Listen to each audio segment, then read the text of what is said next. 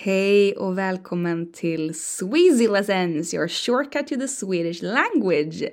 Today I wanted to start by thanking all of you who have been commenting and replying on our Facebook posts, because I have been really curious about what you guys think about the way we do the Sweasy lessons right now, especially the pace. So is it too easy, too difficult, too quick, too slow? And at the moment, I'm releasing a new episode each week, which is about what I can find time for. And with that in mind, it seems that you guys think that we could actually speed up the pace a little bit more and perhaps add some more vocabulary or, well, just introduce more things in each episode. So I will try to do that. So thank you again for all of the feedback. I really appreciate it. Actually, by now we have also been focusing quite a lot on pronouncing all of the vowel sounds, but by now I do believe we have been introducing most of the vowel sounds in the Swedish language, so keep them in mind, and when we continue learning, please just make sure you also stress the right part of the word, which is like the next level. Okay, are you ready for today's episode? First of all, I want you to say a word that you know, or two words, and they are to come. How would you say in Swedish? To come. Att komma. Att komma. Very good. Now, att komma is the basic form of the verb, and you can hear that because it's ending with a vowel sound, which is an a sound. We have been talking about a rule that if you want to say that it's the present tense, like somebody's actually doing it, you need to add something in the end of the verb. What is that you're supposed to add?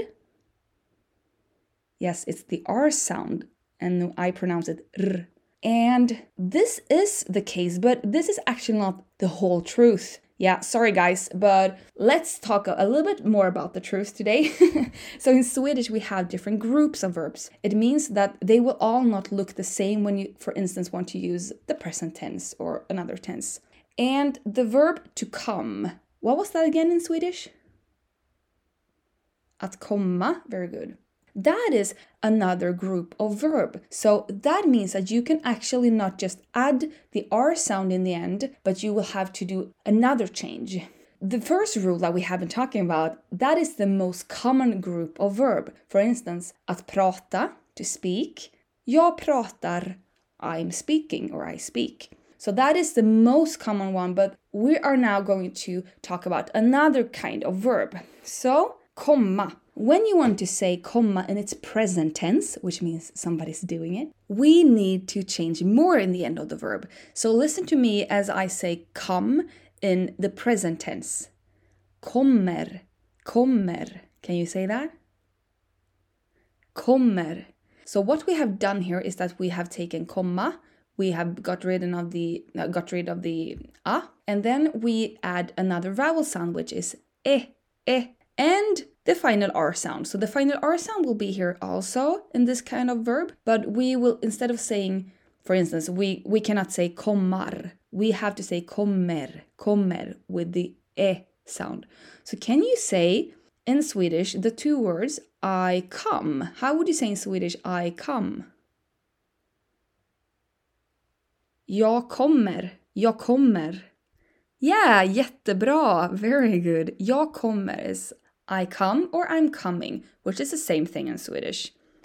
Now, for instance, if you would like to say where you come from, you could say in Swedish also, I come from this and this country, for instance, or town. And have we been introducing the Swedish word from? I don't think so.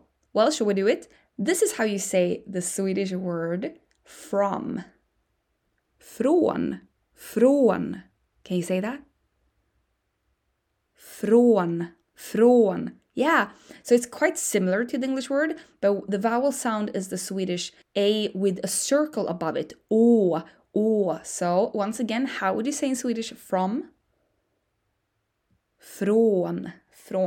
Very good. And if you want to talk about a country, many of the countries have the same name in Swedish as in English, for instance, but not all of them. And perhaps we could introduce the country that I think is the most common country among the Sweasy listeners outside of Sweden. And that would be the US. And as you know, US is a short form of United States. And in Swedish, we actually do the abbreviation of United States of America, USA. So we will call the country USA in Swedish.